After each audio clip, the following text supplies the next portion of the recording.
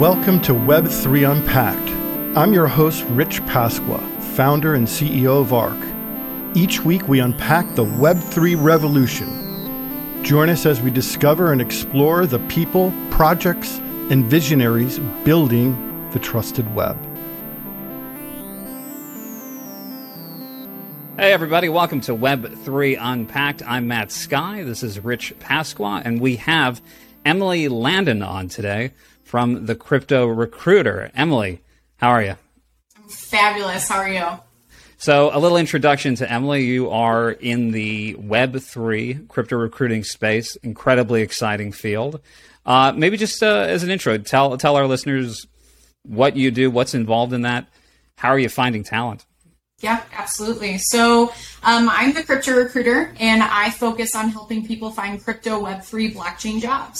My days are really just focused with talking to people all day long. I mean, we're talking 10 to 22 people a day, having consistent conversations and just getting to know as many people as we can.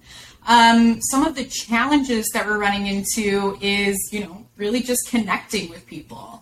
So there are a huge Web3 community on LinkedIn, but the challenge is there's so much spam going on LinkedIn. People are closing their accounts and they're going to places like Twitter and they're going to Discord, Telegram.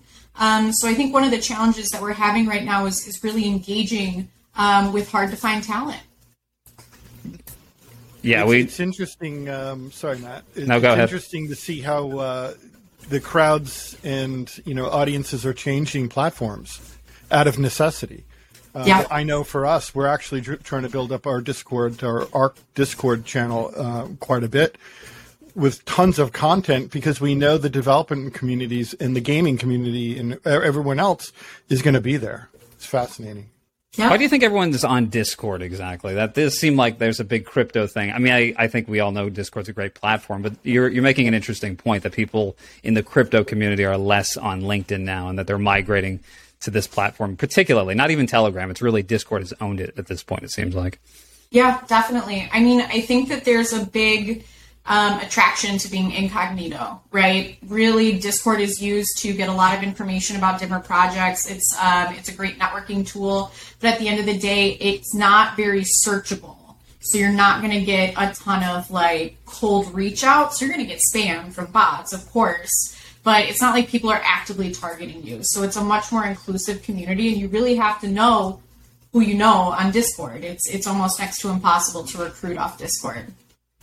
I think we're going to get into that a little more into that down the road, but it is the whole incognito idea is kind of reaching out into DAOs now and to other types of blockchain technologies, and we're seeing it with our clients. It's quite amazing.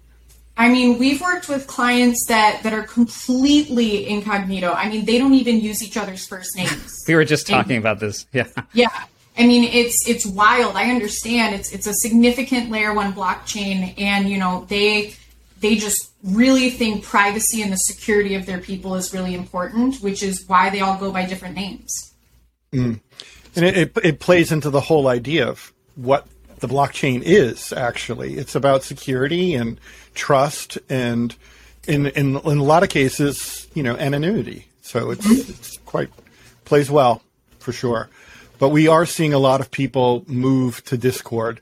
In fact, we joke around. It's like, do we even need a website anymore? Like, literally, do we need a website? I don't know. Maybe. Which we do, obviously. But in the next year or two, who knows? You don't know if you're going to need it. Yeah. Everyone's pushing there. There's so much you can do on Discord. And it's actually pretty powerful if you think about it.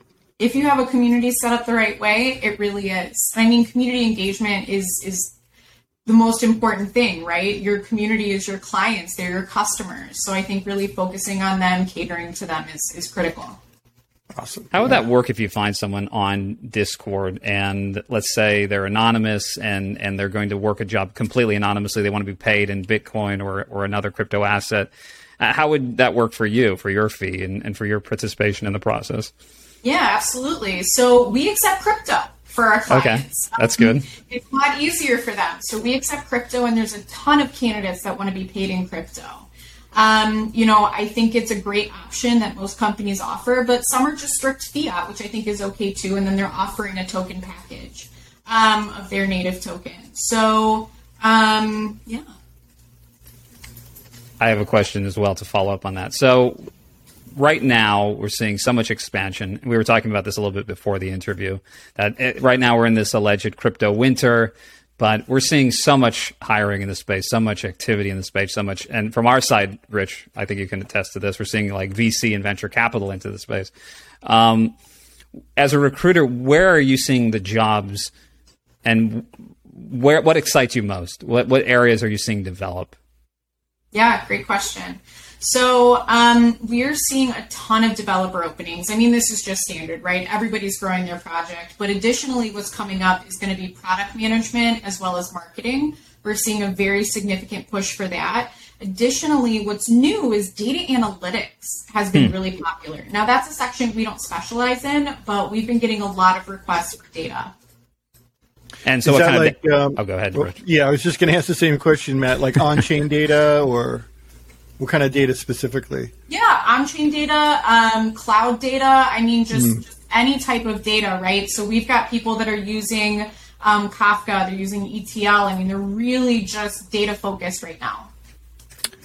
Interesting. Also, just to kind of expand on that question a little bit, I'm just curious for our audience here, what programming languages are you, like, the top 2 or 3? Yeah, absolutely. Solidity is going to be our absolute top. We've also got Rust. I've got like quite a few here. We've got Rust, Plus. Something that's becoming important is Elixir, which is a new one, which I'm like really excited about to find more developers with that experience. But Solidity is going to be our number one. Wow, cool. Yeah. We keep seeing a lot of our clients are working with Rust and almost on a daily basis. It's like, do you know any Rust developers? Just send them my way. Keep pushing. It's a very, very, very in-demand language. So awesome. Hopefully we find some great talent after this interview.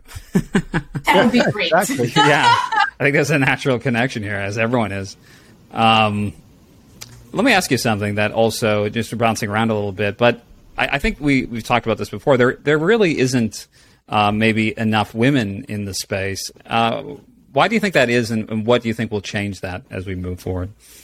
Yeah, I think there's a couple things. So one, women are notoriously lacking in tech, right? It's a male-dominated industry. So companies are looking for people with experience, and that just happens to be tenured men, right? So I think the biggest challenge is learning these different technologies and really putting yourself out there. So something to take into consideration is women notoriously are the homemakers, right? We're taking care of the kids, we're doing the dishes, cooking the dinner. I'm not saying this is for everybody, I'm just saying most, right? So you need to be spending at least 1 to 3 hours a day learning Web3, learning blockchain. And some women just literally do not have the time, right? So they're not as knowledgeable as they could be, and they're not marketing themselves. So I think a really great way to get into this space is up your knowledge base and then create content. Really get your name out there, show that you're a leader in this space, an expert in the space. And I think networking, right? So there's a big emphasis right now on women in Web3. There's women in Web3 DAOs, there's networking groups, there's companies now. Women in Web3, they just started a company. So I think that there's a really intense priority on helping more women into Web3, but they've got to make themselves available. They have to make themselves visible, right? It's hard to find women in Web3 because they're not optimizing their profiles or their resumes. So when recruiters are looking for profiles, we're using keywords. Some of the keywords that I will use is crypto, blockchain, Web3, right? So if I put those words into the back end of LinkedIn, which is a paid subscription, anybody with those with those keywords is going to pop up, right? But if a woman is missing those keywords, I'm not going to find them on the search. And that's the easiest way to filter down who's in crypto and who's not. So I think marketing yourselves, learning, and just networking is going to be key because everybody wants to meet more women in crypto. So there's never been an easier time to get your name out there, in my opinion. I also think that, male and female. If you're a web 2.0 web developer right now, to your point, Emily, you need to put in 1,000 hours to kind of get your feet wet, and to kind of do it. Jumping from 2 to 3, it's a big chasm to jump, right? Even if you know certain Web 2 development languages, it's still challenging. And to your point earlier, I think the education process needs to start early, like junior high, like getting young women involved in coding. Yes. When young boys are doing it, and whether it's through, and I'm a big proponent of gaming. Although I curb my kids' fascination with certain games here and there, but it is a kind of a gateway to kind of getting into that world, understanding it, and connecting with like-minded communities. But earlier on is so much better. I think that should be kind of pushed. I completely agree with you. And I just think that, coding development is not necessarily marketed towards women, right? It's mainly marketed towards men. So I think if companies and boot camps and educational marketed more and made it more appealing for women, more would join, or at least explore it. Absolutely. Well, tell us about, you're in the space, so tell us about your background. How did you're forging the way here? Great question. So I started in crypto about 3 years ago. I was just fascinated by the subject. I thought it was really interesting. I started lightly investing, and my fiance works in the space. So I was in financial services. I hated financial services because everybody was so crabby. You know what I mean? Nobody really wanted to talk. They Emily, why are you calling? What do you want? Right? Yeah, it's very clinical. Yeah. Extremely. And with Web3, everybody is warm. They're welcoming. They're happy to be here. And as a recruiter, that makes a difference in my life, right? Because that's all I do is talk to people. So talking to happier people made me a lot happier. So I explored the subject. I networked with a couple people, and then I realized there was a gap in the space for two things. One, a crypto recruiting firm, and two, an ethical recruiting firm. So I think that, when it comes to helping people make jobs, a lot of recruiting firms are just in it for the fee. That's just the fact. They're in it for the money. And it's great money, don't get me wrong. But what makes the crypto recruiters different is we're genuinely interested in helping people change their lives, right? It's not just about the fee for us. It's about that feeling that we get to go home at night understanding that we've upgraded someone's career. We've taken them to the new level. We've played a part in that. And we know that that'll just skyrocket them to the next step from there. We were founded January 1st as a New Year's resolution to do good stuff in the space, to be a recruiting firm that put people first and, just to have a positive experience. So I think everybody's biggest complaint is they never hear back from recruiters or hiring managers for that fact. So that's our number one rule is we always follow up. Good news, bad news, no news. I'm always giving my candidates a call on Friday and saying, hey, here's where your application stands. And that's something that makes us different. It's a great story, Emily. I love the kind of the roots that you're kind of seeding now. And in essence, really, you're trying to kind of celebrate the very sole idea of blockchain. The idea of trust and community and the network effect. You're trying to bring that through a very traditional service that we've seen. So I applaud that. Thank you very much. We try hard. Listen, I just think it needs to be a human experience. Finding a job is a very personal experience, and you need someone that's actually on your side. So if I wouldn't accept the job, I wouldn't ask someone else to. So it's very important to us. That's great. How much do you follow, just curious, because I think that is interesting. You're saying this idea of ethical recruiting. What's the typical process through a person's career? And do you follow them through different jobs? And how long do people stay at a job in this space from your experience? So in our experience, 8 months to 1.2 years is the average tenure. I have seen reports that offer longer numbers. I think they're a little bit skewed. So I would say 8 months to 1.2 years. And how the process works is, we make that first introduction. We have a great conversation. We're documenting all these notes in our database. And if we don't have an opportunity for them, we'll stay in touch. Usually once a quarter, we'll pop in, say hi, see what's going on in their career. For those that are a fit for a current job, we'll touch base with them at least once a week, just keeping them up to date with their application. But once we help them get the job, we stay in touch with them bi-weekly. So every 2 weeks, I'm giving them a call. Absolutely. Making sure they're happy, making sure they're feeling challenged. And then we keep in touch with them. When they leave for a new company, they usually bring us with them. So that's how I've gotten a lot of my business, is they start out as candidates of mine, and then they turn into clients. And I think that goes back to our customer service, our values, our ethics, and just how we do business. Do you see people go from being a candidate to actually growing so much that they're starting their own companies and then they're hiring? Have you seen that evolution a lot? I have, actually. I really have. I mean, there's some brilliant people that I speak with that are just so eager to get into the space, but no one's willing to give them a chance because they've never worked on their own project and they don't have any experience formally in crypto. So they end up starting their own projects off their own great ideas, which is excellent. So not only is that great experience, but it's adding new jobs to the world, and it's also growing them professionally. So we have a lot of candidates that start their own things. They come to us when they're ready to grow. Our biggest, one of our things is we're really concerned about our candidate stability. So if you're jumping from job to job, the question going through the back of someone's mind is why. Yeah, right? They always wonder that. They always you seem jumpy. Yeah, is it working out? Exactly. Yeah. And when you're interviewing, you get to tell someone your story, right? I left this position, here's what happened here. But recruiters and hiring managers, they're just going off your resume, right? They're just going off a piece of paper. They don't get to hear your history. So they do have questions in the back of their mind. So I want to help people find the right long-term fit. And that includes companies that mostly have funding, because they can offer that security, that long-term security to our candidates. So yes, a lot of our candidates do start their own projects. It depends on what stage they're in, if we can support them. Obviously, we want to, but we do have to keep the candidates in mind first.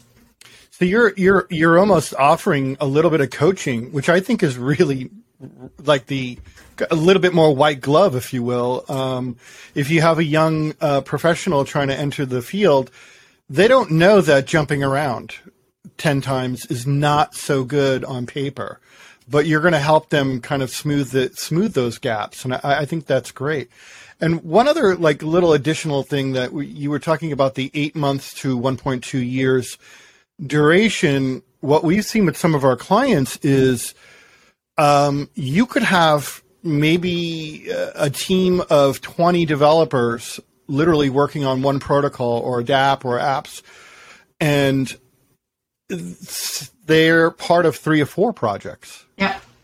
So how do you deal with that? That's a really interesting. It's not a conundrum. It's just new to the space. And there's several things that you're doing now and seeing that I keep telling HR professionals, hiring professionals, you got to look for this. But it blows their mind and no, that'll never happen. But it is happening. How do you negotiate that?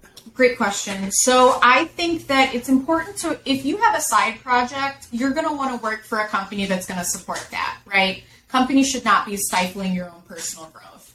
However, it has become a problem where people are spread a little bit too thin and they're not paying attention to their full-time jobs. We actually have this going on with a client. They have 40 developers located in Argentina. They know that each developer has a bunch of side projects.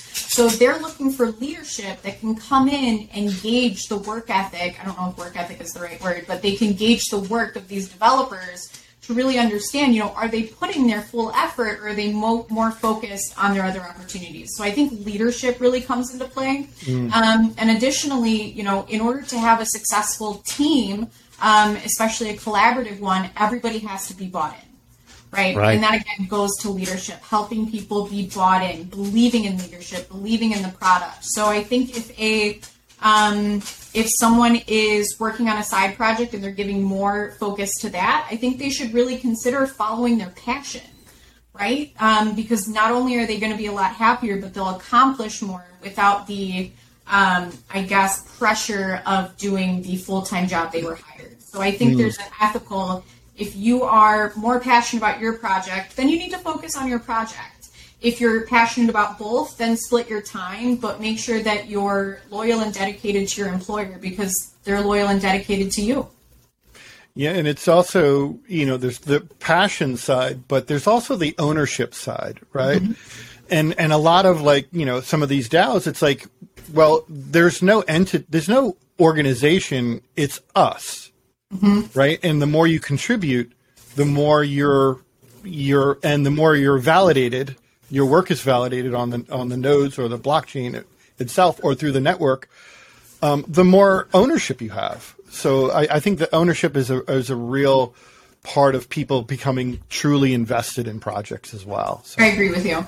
Yeah. When you're looking at candidates, are there certain kinds of advice that you would give them in terms of having that enthusiasm and how they can steer into their passion? Because I always think to myself, sometimes you take the job you can get, not always the job you want, because you just need a job. So how can you help people steer in the right direction, say if they're not qualified right away for where they really want to be? Yeah. So we could answer this question in a couple ways. So the first thing is, if you don't have that experience, volunteer for projects. Right? Try to get something under your belt so you can go to a company and say, hey, I don't have any formal working experience, but I'm incredibly passionate about this. Here's where I'm spending my free time. I've learned these skills, and I think they're really transferable to the opening that you have, right? Reaching out to people. That's the best advice that I can give. Yes, you can absolutely apply to a job online, but going that extra step and really reaching out to that hiring manager, reaching out to that recruiter is going to set you apart from the crowd. The biggest thing that I would say, advice to give someone that's looking to get into the space, is really focus on your resume.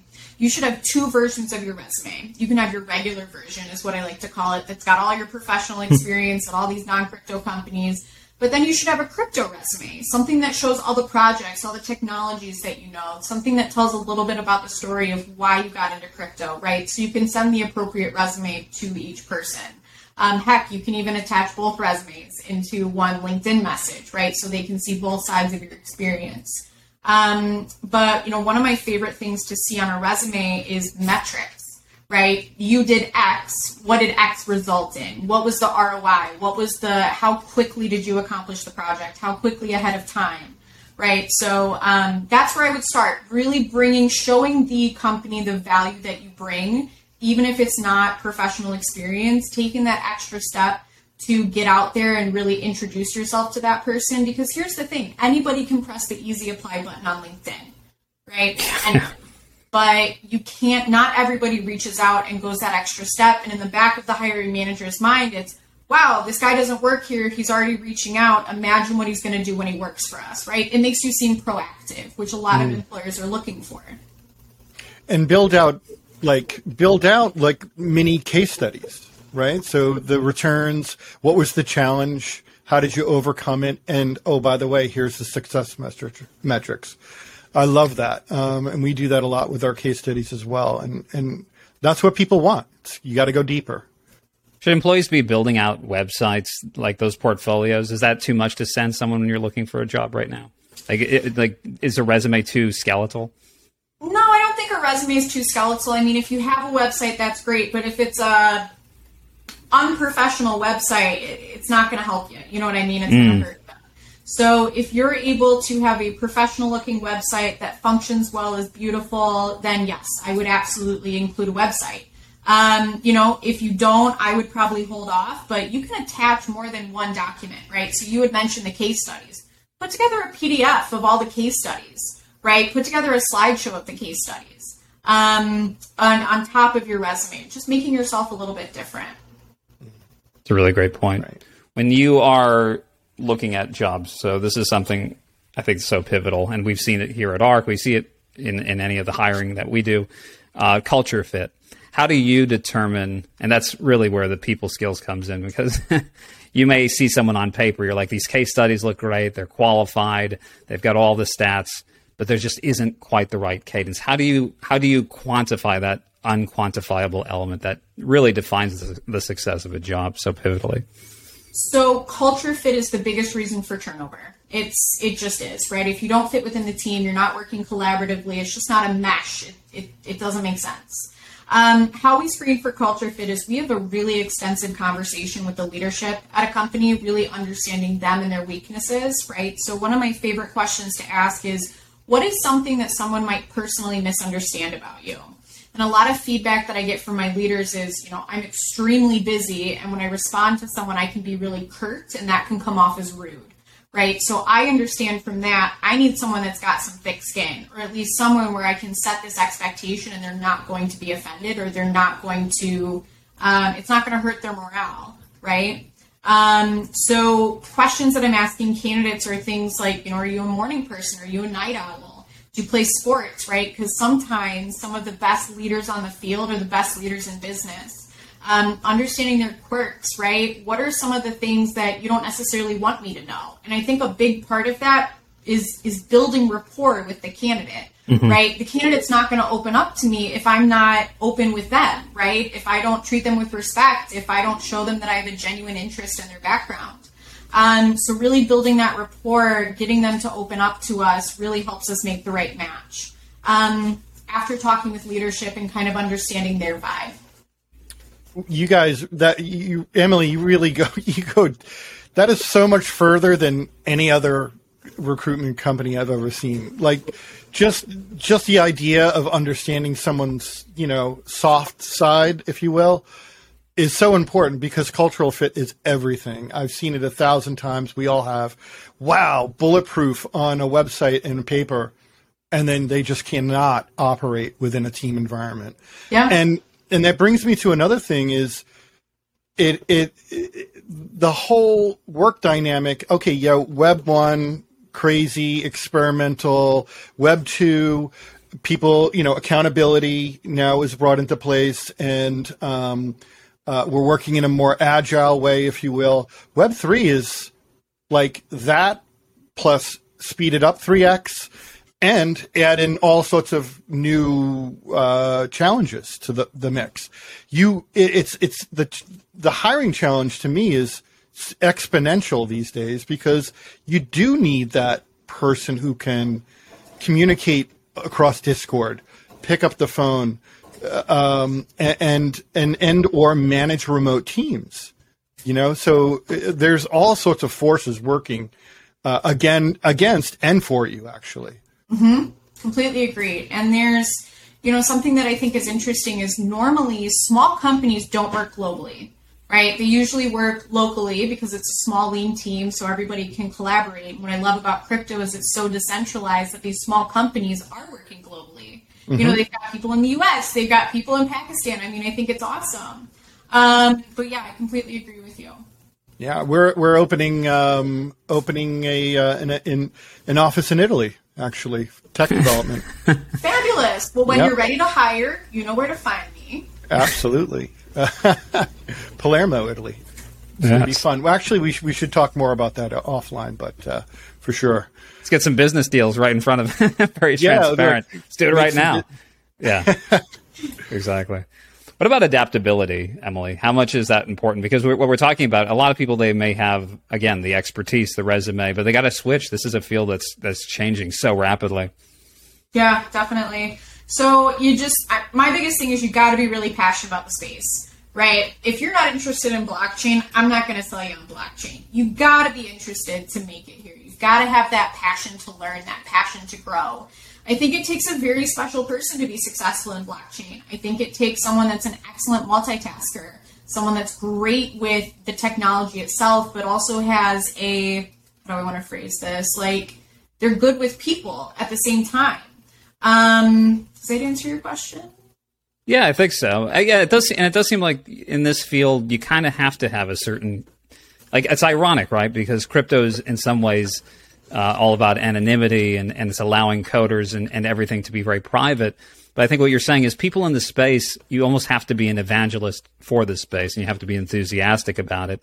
And it's maybe in some ways, am I right? But like the biggest red flag when you do an interview is to see someone who's just kind of blasé about it. Like, it's fine. I got another offer. I might do crypto, whatever. Matt, I would 100% agree because, you do have to have a fire for it.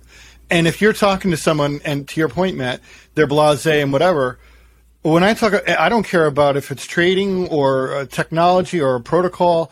I'm amped up. Like, I love the stuff. You should eat it up. and it's. I mean, you don't have to be some rah-rah cheerleader 24/7, but chances are you got into it for the right reasons, meaning there's something much bigger happening, and it's way bigger than my company, the people, the humans in general. It's way bigger, and it's going to have much more an effect. And once you start to understand it, it gets really exciting because you can change business, you can change communities, and you can change kind of the way we think and interact as a whole. And if you adopt that, of course, you're going to be excited. You can make change, real change, and that's exciting to people. It is, and it's not exciting to some, right? So one of my things is if I'm going to interview a candidate, I'm going to present them. Companies want to hire people that want to work for those companies, right? Companies want to hire people that are passionate about blockchain because passion pushes us forward, right? If you are blasé about this, you're not going to put that extra effort in. And I don't know if you guys would agree, but in my experience, blockchain is a grind. Like, it never sleeps. That's what we're going to title this podcast. Blockchain is a grind. That'll be the title for this one. Go ahead. Sorry. Put that on my next T-shirt. Yeah. There you go. But yeah, I mean, it takes a special person to be successful. I think anyone can do a great job in blockchain, but it takes someone special to really take it to the next level. Yeah, agreed. It does seem very binary, right? Like you're either all in or you don't get it. And yeah. I find that like do you find this too? I mean, maybe your circle is different, Emily, but I like Rich and I talk about this all the time. Like in our immediate circle, we see the incredible enthusiasm. Web3, this is changing the world. This is the next iteration of what we saw in the 90s. This is the next level of the internet. But then you ping your average friends, your normies, and they're like, "What?" They're not. It hasn't quite hit ultimate mainstream yet. Is that a fair assessment? Absolutely fair. Absolutely fair. I have a pretty significant following on LinkedIn, and before I got into crypto, it was mainly financial services, right? And there's a lot of transferable skills there. Sorry, I've got a pup here that's just really excited to be here. Welcome.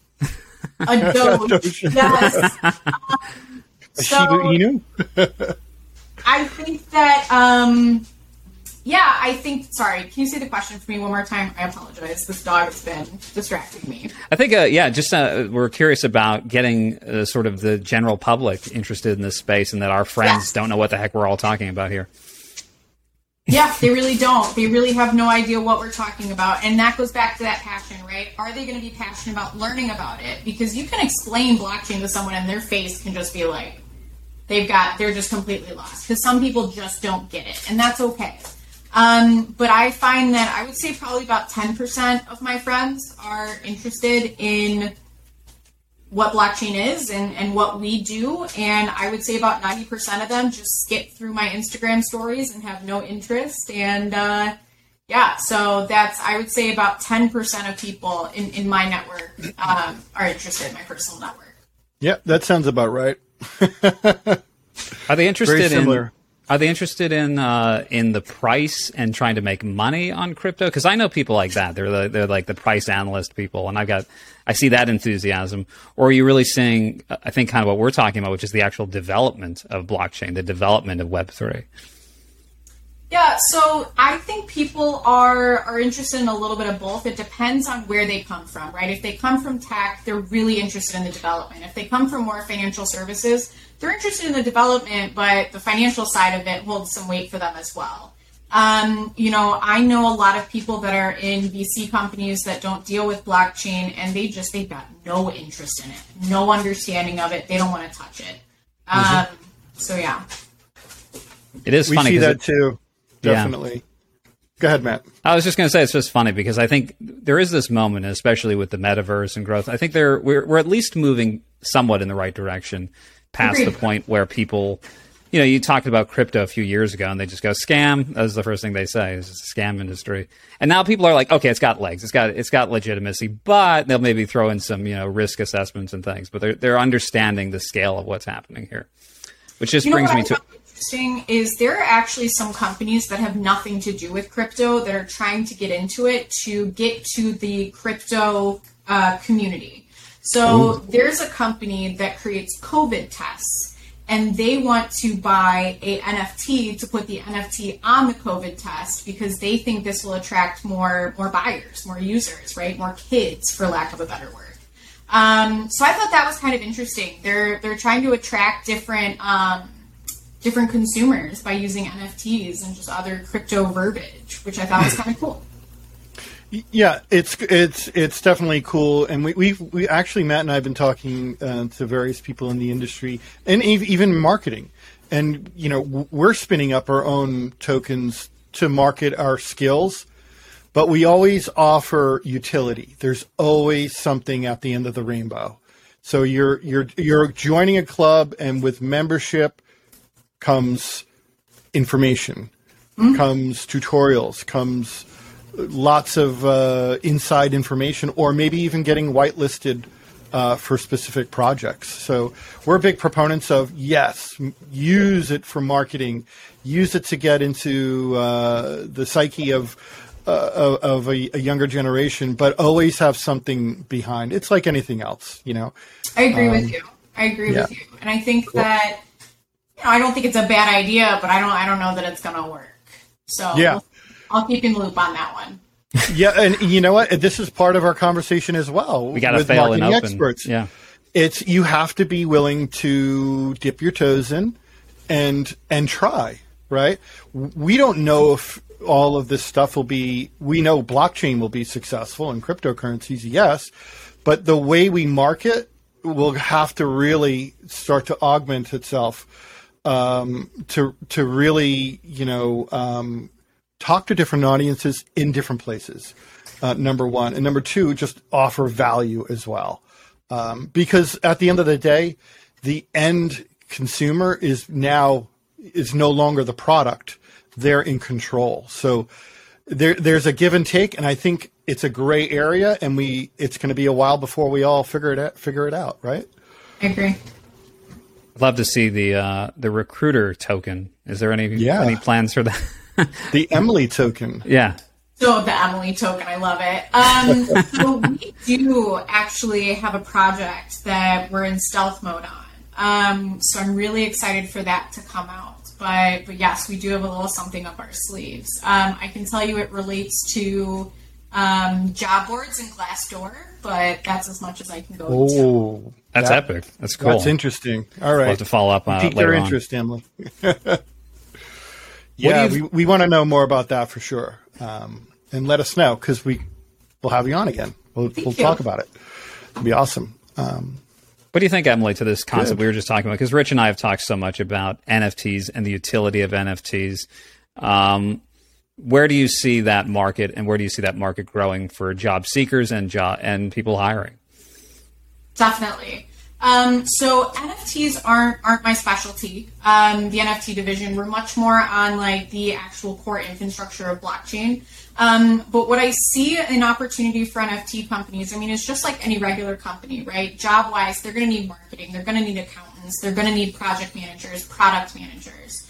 So I definitely see a future within this subsection. But I'm not well versed enough on it to give you future predictions. Just being honest. No, that's good. I think that's refreshing. Everyone's right now, I feel like, is an expert even when they're not. And I guess that's the thing with Web3, though. It's like no one really is totally an expert, right? We're all kind of speculating. This is so new. I think, Rich, you've talked about that a lot, too. Yeah, absolutely. You have to suspend, all of the work you've done, for the past X amount of years if you're moving into this space, right? And you have to kind of retire the idea of I'm an expert, everyone owning everything.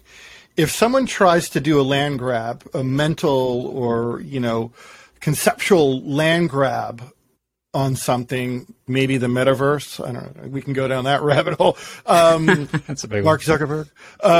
If they're trying to, go for this conceptual land grab, that should throw a flag for you, because these environments, even us, we lean on people like you and developers and other places, because it's moving very fast, and two, it's vast, right? And there's no playbook. We say this all the time.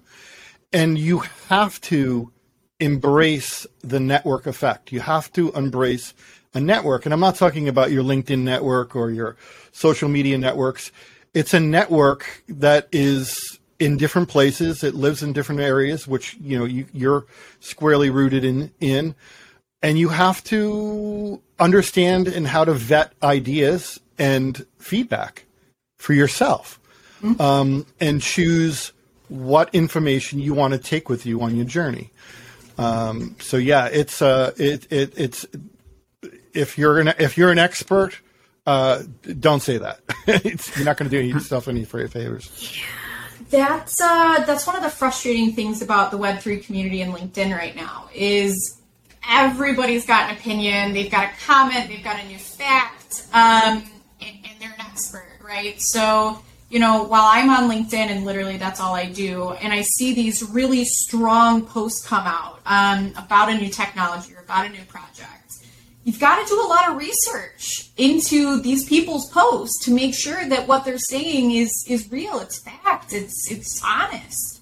So that's just something that I kind of would like to just put out there, is just because someone writes it on LinkedIn doesn't necessarily mean it's true. You got to do your own research on it. Yeah. In a general sense, I'm always surprised how people don't double check news sources, like how vital it is. Just in general, not even just blockchain, but yeah. To that point. I think if we want to go that far, go down that road, I think people have to understand that the news sources that they were used to are not news sources; they're just entertainment, and that's the whole.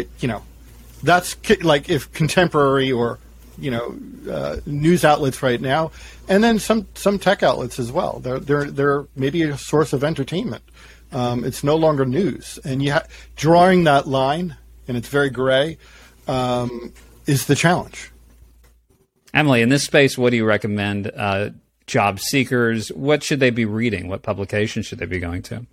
Definitely. So Cointelegraph is going to be my favorite. I mean, they've got so much information flowing throughout the day. CoinDesk, I watch CoinDesk TV every morning. Mm-hmm. So I think that's a great one to be on, and you can just leave it on in the background, right? And listen through it. I also think there's a lot of really great news sources on Twitter. They're hard to find, but they're definitely on there. I'm actually creating a list of Twitter news sources and Instagram news sources to make it a little bit easier, because everybody's attention span is so short. But I love the Instagram news sources because you just flip through. It's a couple sentences on each page. It makes it easy to digest. So we're creating some resources there. But I think Cointelegraph, CoinDesk are going to be my go-tos. And what about starter guides? Because we've been teasing out a little bit of our own starter guides, but we looked around, and there's so many of them, and it's so hard. Like when you talk Web3, it's hard to even start. Like, what's the first thing you say? Are there any guides you recommend for people who are maybe listening to this episode? They're thinking, man, this is an interesting space. I want to enter. I have no idea where to begin. Yeah, great question. So also something we're coming up with is a how to get a job in the Web3 space guide. So that way people can start from square one and really follow our process. There aren't any other guides that are coming to mind. I guess just the advice I would give would be to start by networking, right? Actually, I'm lying. Start with your profile. Make sure your profile is up to speed, right? It's got all the keywords, but not too many, because you don't want to be a buzzword, fanatic, because that's a red flag for people. But make sure that your profile reflects your interest, your passion, your experience in Web3, right? So even if you don't have the crypto experience, you can put up there Web3 fanatic, right? People are going to be more likely to connect with you. So I think growing your network is a great place to start. You can just ask people questions. People love to talk about themselves, right? So if you ask someone questions about themselves, they're more likely to get back to you, right? And then flattery will get you everywhere. So if you're not giving a response, make sure to send a detailed note about their background. Hey, I really liked this about your background. I saw that you had experience in this, and I just had a couple of questions. Was wondering if I could ping you real quick. So I think networking, your network is your net worth. I'm a big believer on that. Yeah, Emily, I completely agree with you. If you're in this space, you turn into like a blabbermouth, right? Yeah.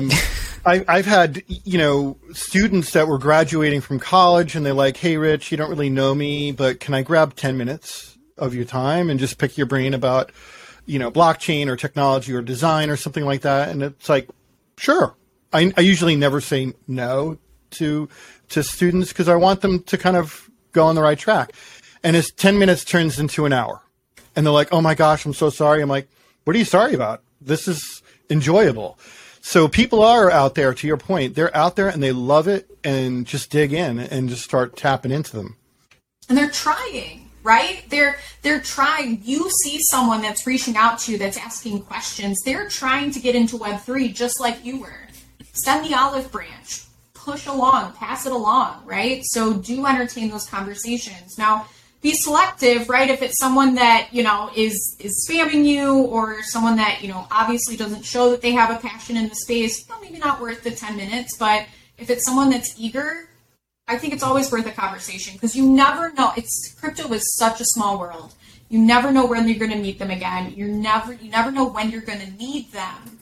And it's also great just to have those resources. So when it comes to the candidate side, networking means you're putting your name in front of people and you're putting your skills in front of people. So that way, when they have an opening, they're going to say, oh, yeah, let me call Rich. Mm-hmm. Yeah. Where are you seeing, and I may have asked you this already, and if I do, I apologize. Where are we seeing most of the hiring taking place? What sectors? There's obviously coders, there's writers, there's developers. I mean, my inbox is constantly having people like this spammy messages, hey, come write for us, and this and this and that. Yeah. Where are we seeing the acceleration of jobs right now? Yeah, so technology is going to be the biggest one, right? Developers, CTOs. We have several CTO openings on our plate right now. After that is going to be marketing and product, and then we're also, data is becoming a big thing. Cool. So, like, when you say data, like data coders, analytics, data analytics, data engineers, data cloud engineers, just anything to do with analytics, people are really starting to dig in. I guess that's the spot where the development is taking place. And then, I guess switching gears a little bit, I think, Rich, this is kind of the part that we're curious about. For people hiring crypto talent, what should they be looking for? Obviously, you're doing both sides. You're connecting people. So when you talk to a company that's saying, "Hey, we're thinking of dipping into Web3, we're thinking of blockchain," what should they be keeping in mind? What should they be looking for in a candidate? Mm-hmm. Yeah, absolutely. So they should really be looking for transferable skills. What has this person done at their previous companies that can relate into Web3? So you brought up earlier, Web 1, Web 2 developers having a hard time getting into Web 3. There are companies out there that are willing to coach, because at the end of the day, a strong developer that has learned a ton of different languages is very capable of learning Solidity, right? Of learning new languages, right? But they have to be a strong developer. So those are transferable skills. So I think they should really focus on that. And they should also look at certifications. So crypto certifications are all out there. There's the certified Bitcoin professional, the certified Ethereum professional. They're certified metaverse professional, you name them, they're out there. Do these certifications hold a lot of weight? No. But they show a company that you went the extra mile to get the certification, to prove that you have the knowledge, and to be able to take that knowledge with you in your next position. So again, this just shows your motivation. This shows your passion. This shows that you're willing to go the extra step. So I think they should look at certifications, and they should also look at a timeline, right? I'm a big believer in hiring candidates that have, let me rephrase this. There's a lot of really great candidates out there that have moved from job to job because they've accomplished what they want to accomplish at one position, and now they're moving for growth, right? Those are some great candidates. But a lot of companies really should be looking for people that are going to be there for the long haul, right? Not only are they going to develop the product, but they're going to see the entire life cycle through, right? Because if you're having a change in command midway through the product, there's issues that can happen. So I think looking for people that are going to be long-term fits, as well as paying attention to the little things, right?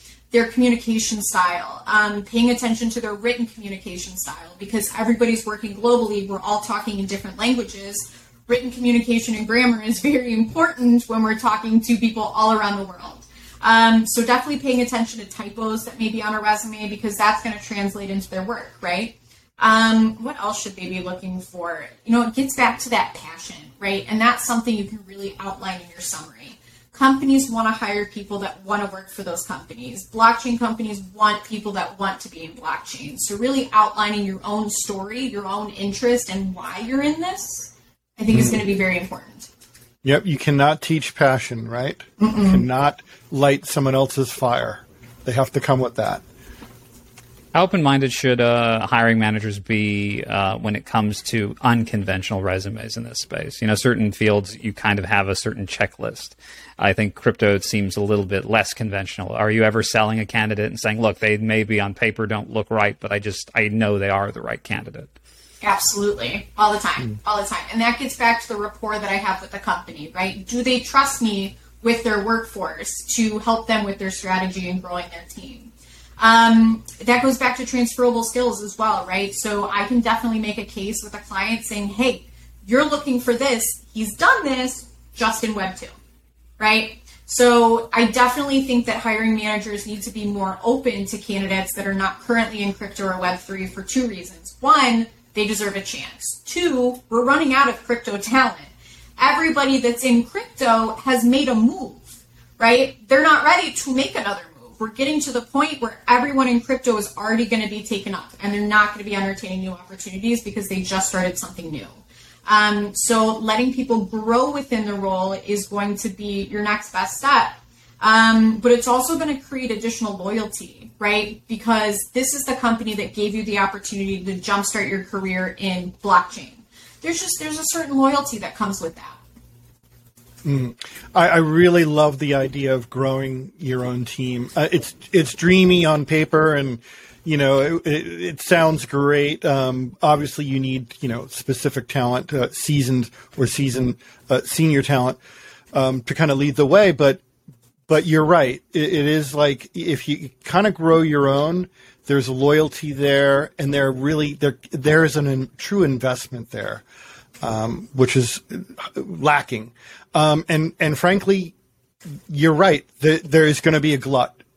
There already is, right? So there's a little bit of a drought going on with talent from product to development, and I think companies really have to adopt the philosophy of you have to kind of start to teach internally and grow internally. Look at Jeff Bezos. We were talking about this before, Matt. I think about a year or two ago, he put out a press release saying, hey, look, if you're into learning machine learning, there is going to be a real problem in the future in the United States. And he's willing to pay for people's education. Obviously, you would have to give back to the Amazon family there somehow with your services.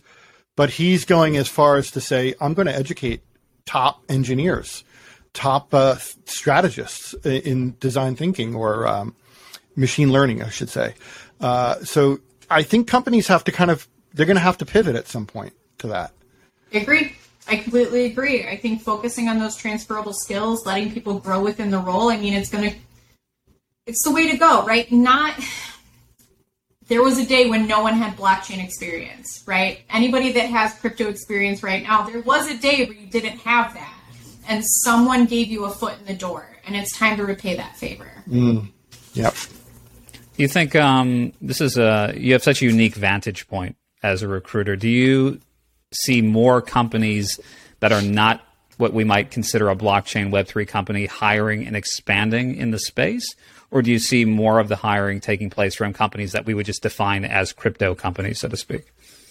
So more companies are definitely already in the space, but it's really interesting the companies that are entering. So we have expanded our company to not only be the crypto recruiters, but also the fintech, the metaverse, the DeFi recruiters, nice. the recruiters, et cetera, et cetera. So when we're talking to these fintech clients, and I can't name any, but they're entering the space heavy and fast. Yeah. So it's crazy that these, I can't say anything about that. There's just a really big company that has nothing to do with blockchain that wants to get into blockchain, and we're one of the first people to know about it. So that's just awesome. So we are seeing, let's call them regular companies, right, getting into blockchain, which is awesome. It feels like the light bulb is going off for people now. Like, this is really that accelerating moment. Like, we'll remember 2022 as sort of the defining year. Do you think that's fair? Yeah, I do. I think that's pretty fair. I think that more companies have entered the space this year than any other company, and just, even if not entering it, acknowledging it. They're acknowledging blockchain. They're acknowledging that it's here. It's going to stay, right? So, 2022, what a year. What a year. If you look at 2022, if you look at 22, it was a year of market collapse, literally. Mm-hmm. You had protocols that completely flatlined and bankrupted a lot of people, yet the momentum and excitement, and to your point, the people trying to get on board with it is actually exponentially growing. Yeah. It's fascinating. Imagine when the markets are up. Oh, yeah. We're all waiting for that moment. Yeah. Yes, I am. It has been, even with the markets down, the increase in candidates and the increase in interest just keeps going up and up and up every month, even in the bear market.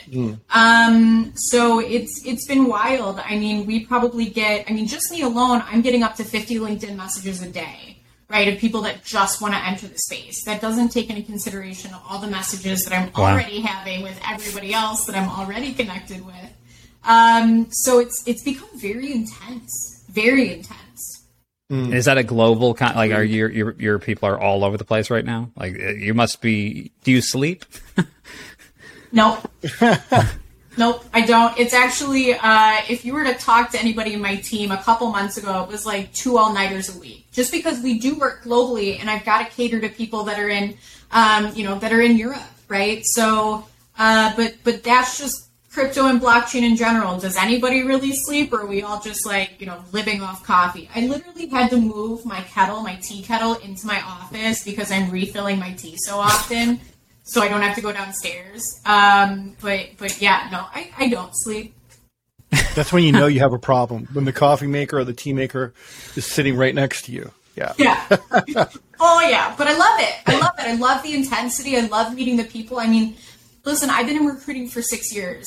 I've never met more fascinating people. Sometimes coming to work previously was like, but now it's like, I get to learn about these projects. I get to learn about things that are confidential. It's all very exciting. Yeah, if you're someone who is autodidactic and really enjoys the idea of learning and just learning every day, it's perfect for you because it's evolving. And you're helping to actually paint that picture along the way, but you're learning as you go. It's an interesting dynamic, and it's fascinating. I love it. Just curious, also, what do you think the future of jobs looks? Are there any new types of jobs being created that don't even fit the conventional buckets at this point? Yeah, so I think community managers are probably the newest job that was created within the crypto space. And what's very interesting is some great community managers are heavy introverts, right? So I love the fact that there's new jobs that are also catering to different personalities within crypto and blockchain. I think that's one of the new roles. When I see new opportunities in the space, where I see this going is, I definitely see this being remote, and I definitely see people continuing to wear multiple hats.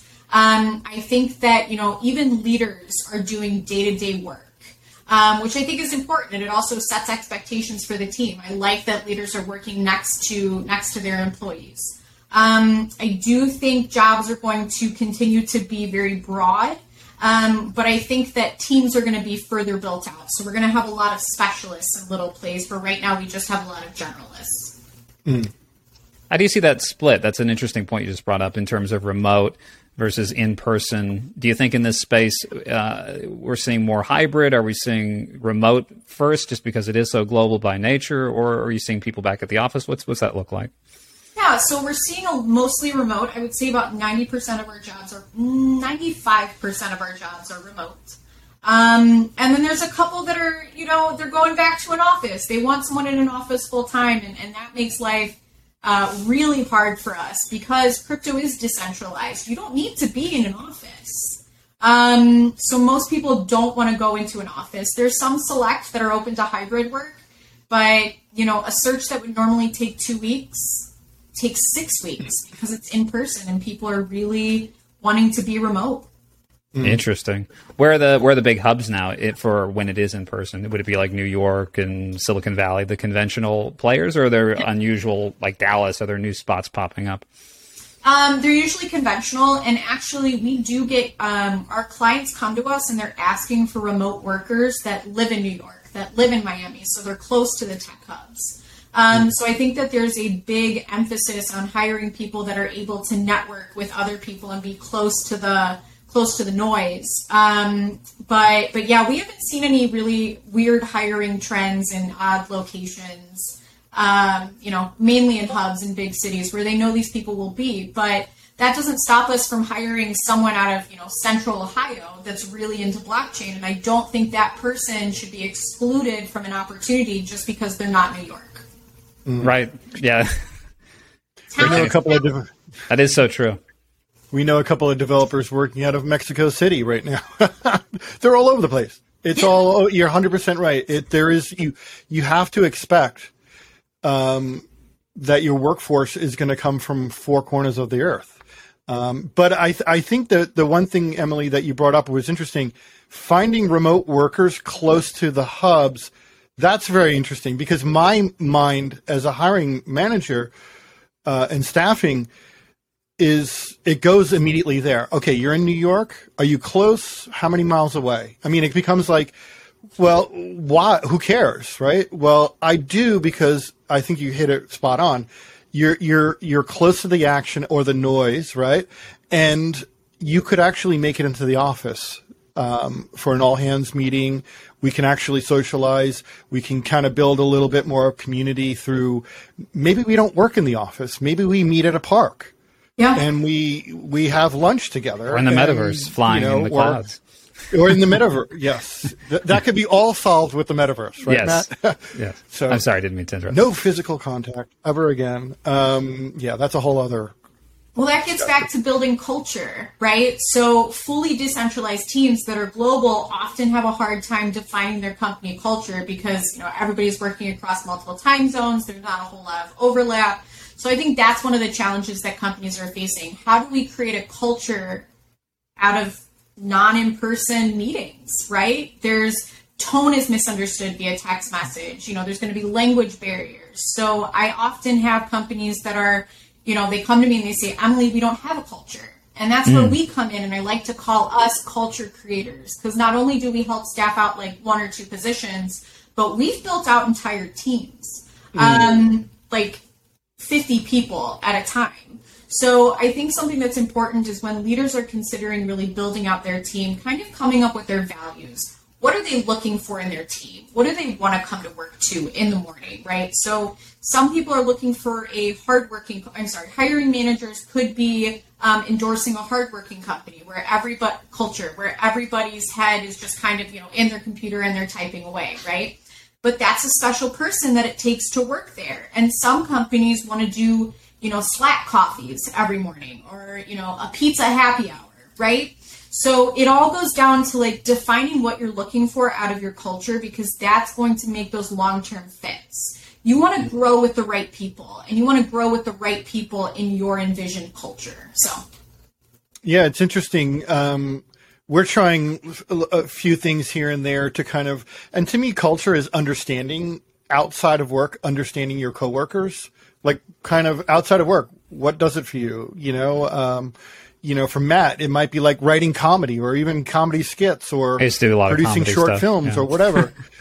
people are, people love music and all this stuff. And we had one, and I thought it was kind of eye-opening, Matt. On Discord, we were all on Discord, but we were on all hands team meeting, and we were playing. All of us kind of independently had been playing with some of the AI art generating tools. Midjourney and a few others were doing DALL-E too, and all that other stuff. And we just started sharing, and we were just laughing and going, "Oh my gosh, that looks like, that artist, or that really looks good. You should like make an NFT out of it." We just had a blast, and you got to look for those little moments of sharing. It's all about sharing, right? If you can pull it off. We happened to be on a video call, but we were all on Discord, and it was like going from a video call straight into Discord, and just people commenting, liking, and sharing, and it became a moment. Those are the moments you kind of have to identify and kind of unearth or bubble up. Completely agree. Have you played with Midjourney at all, Amy? Have you tried these AI art things at all? I personally haven't. No, you got to get on it. It's so weird. You got to get on it.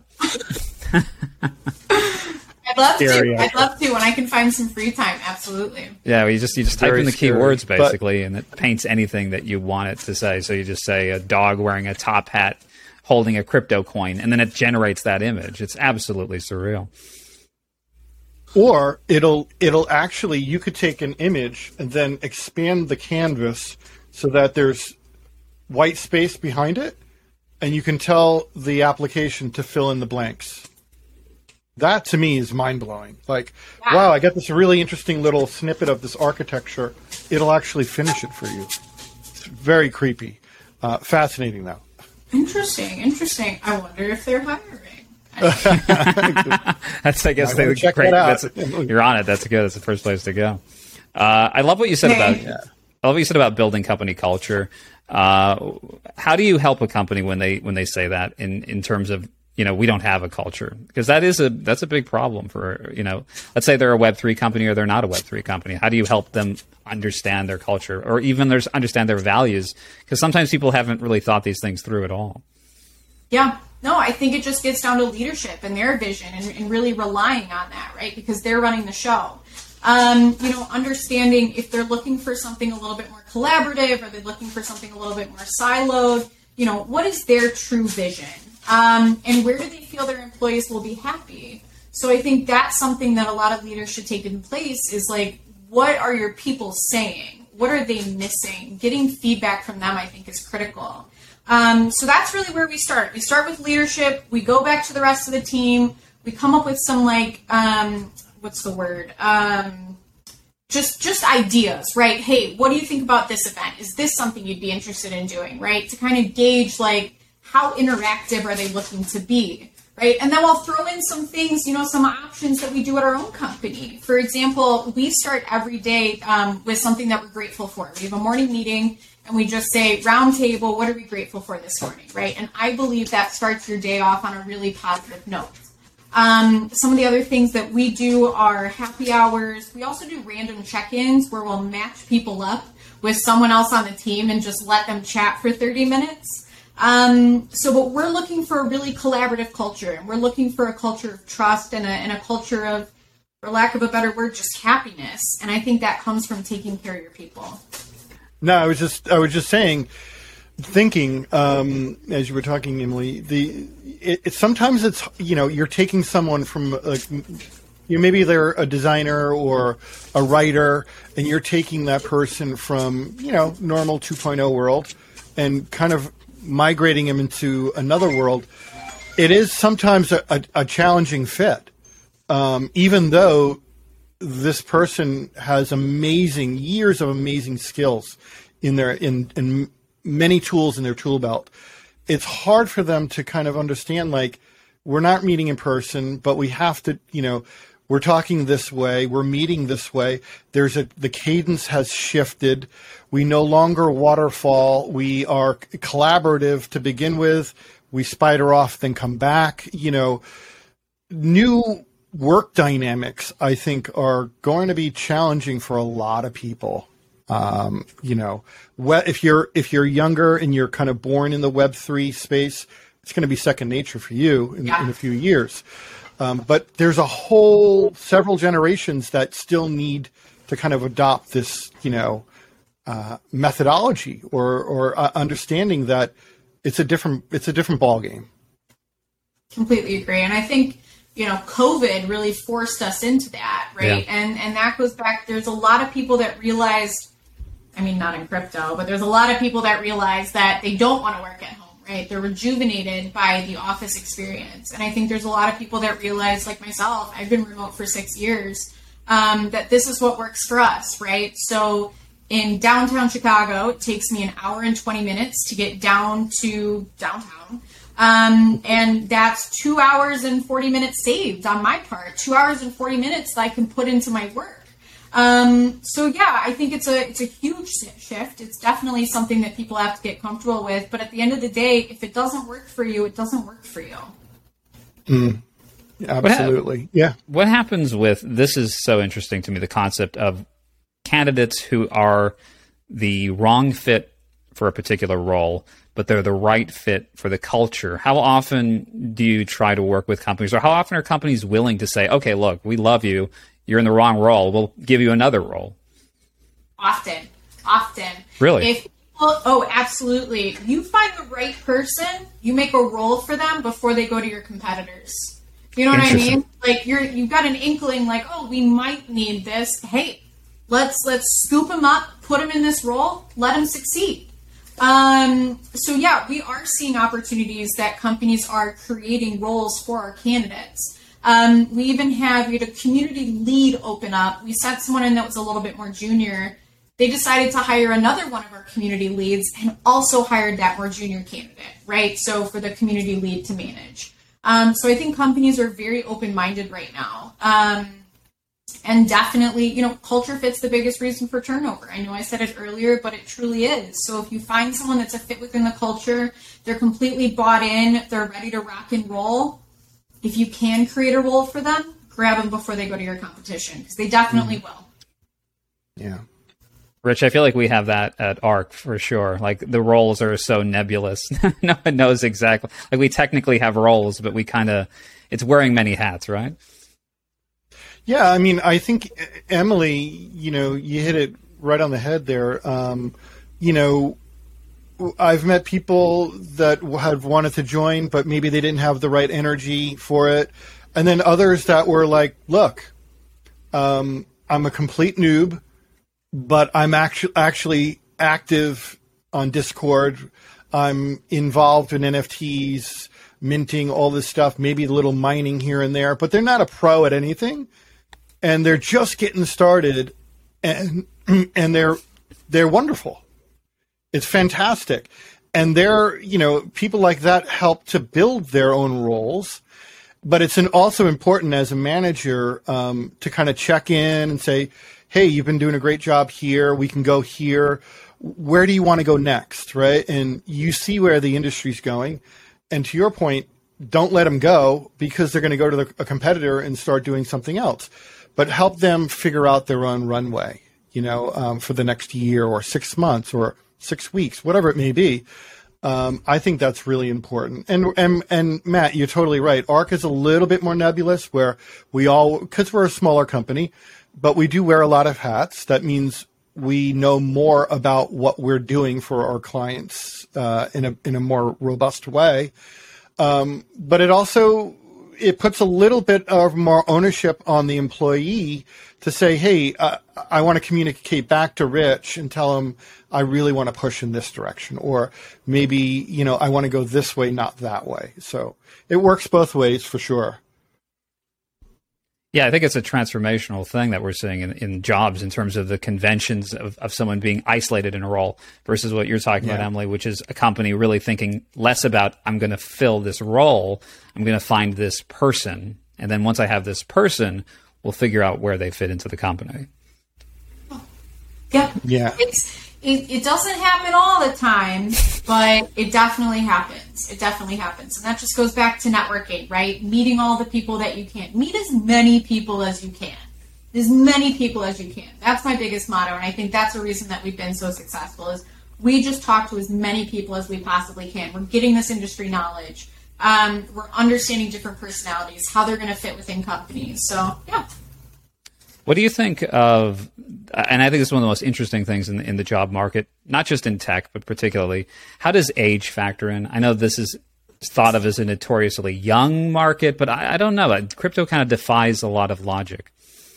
Yeah, this is a touchy one to talk about. So I do think ageism is alive and well in crypto. I think a lot of people are skewing incorrectly that someone has to be less tenured to be successful in this role because they're going to be more passionate. They're going to be more knowledgeable. You know, it's this generation. Blockchain belongs to this generation when that's completely incorrect. I mean, there's some incredibly tenured candidates that have a great hold on blockchain that have, you know, superior skills that they're going to bring to the table, right? So as a tenured candidate, not only have you worked at, you know, X, Y, and Z for X amount of years, but you've done this position, you've done this position, you've done this position, and that's what crypto is looking for, right? They're looking for people that can wear a lot of hats. So I do think tenured talent is skipped over in some positions, and they're more favoring less tenured talent, which I think is a mistake. I do like that they're giving people opportunities, but I don't think the less tenured generation is the only generation that can do this. Yeah, it's interesting, Emily. We have a few clients that have echoed this, and they've structured their company so that there's perception, you know, for investors and people wanting to join the projects and whatnot. But they've positioned themselves at a senior level with someone seasoned from finance, someone seasoned from operations, who has done this either in or outside of the NFT/blockchain world. And even surprisingly, you know, folks with military backgrounds, because they understand how to operate, to run swift operations. Mm-hmm. They understand how to, you know, go into a country and set up communications. There's a certain tactical element to that. And you're starting to see some of the more interesting protocols and companies structure their companies in different ways that are more unique. But at the end of the day, it looks a little better on paper, but it also, from an operations standpoint, is highly effective. Would you say the best workforce in most cases, Emily, is kind of a hybrid? Like you want to have the wisdom of people who've seen Web 2, Web 1, and then you want to have that young talent in there as well that maybe this is their first job. They're just entering crypto. Is that culmination that gets you the best results? I think there's not a one-size-fits-all, right? I've seen some extremely successful companies started by 18-year-olds. And then they grew out the business with peers. And then finally, when they got to the stage where, let's say, they're going through a raise, then they're bringing in the more tenured leadership. Right. I've seen extremely tenured people starting their own projects, and they're just hiring, you know, young whippersnappers, right? So, so I don't think there's a you know, one size fits all in this category. I think it just gets down to the person and their drive and their mindset. Yeah, so I think there's people that are very open-minded, and I think there's some people that are a little bit more closed off and really believe that they know what they need. Mm-hmm. That's a great point. Very important point there. The term whippersnappers is not used nearly enough. So thank you. You still use whippersnapper? I love that one. I love that one too. I love whippersnapper. Yeah. I think as we sort of wrap up, and thank you so much for your time, Emily, what we always do this kind of at the end of the podcast. What would you say are some of the key takeaways? And I think this is a unique episode because I think I'd say, what would you say are the key takeaways for people looking for work? And what are the key takeaways for people looking to hire? If you were just to say, like, these are the big points. Key takeaway if you're looking for work is your resume will not tell your story. It is just a piece of paper, and people are making their own assumptions based off that piece of paper. So you really need your resume to tell your story if you're looking for a job. You also need to be networking. I cannot say how important networking is, but this is going to get your foot in the door in a couple different places, right? For recommendations or just to be thought of again for future opportunities. When it comes to hiring, there are a lot of benefits when it comes to transferable skills. There's a lot of benefits and a lot of loyalty that's created by hiring someone that has transferable skills.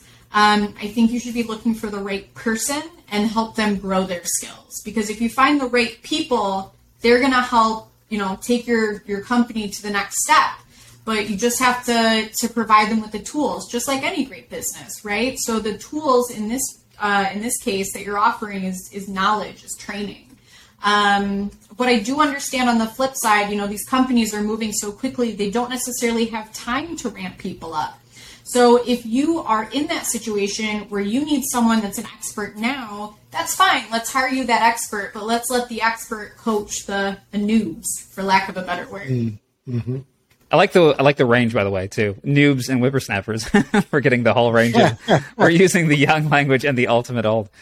And normies, of course. And normies. Yeah, we got to throw normies in there, too.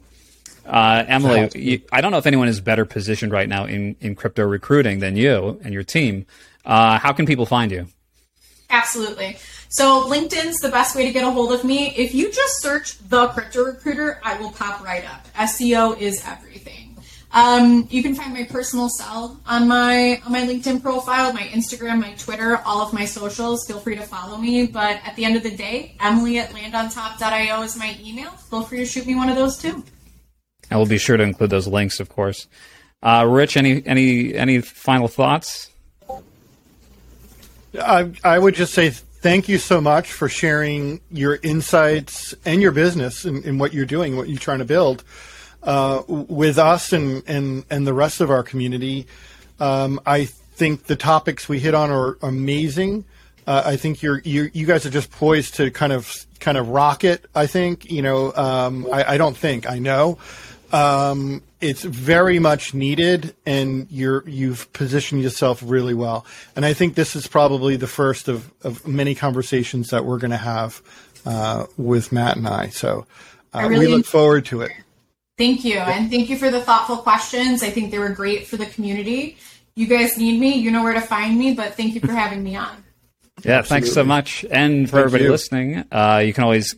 Our conversation continues on Discord, and you can learn more about us at arctai.com. And, of course, we'll include links so you can learn more about Emily, and that's at thecryptorecruiters.io and on LinkedIn. Thanks so much. Thank you.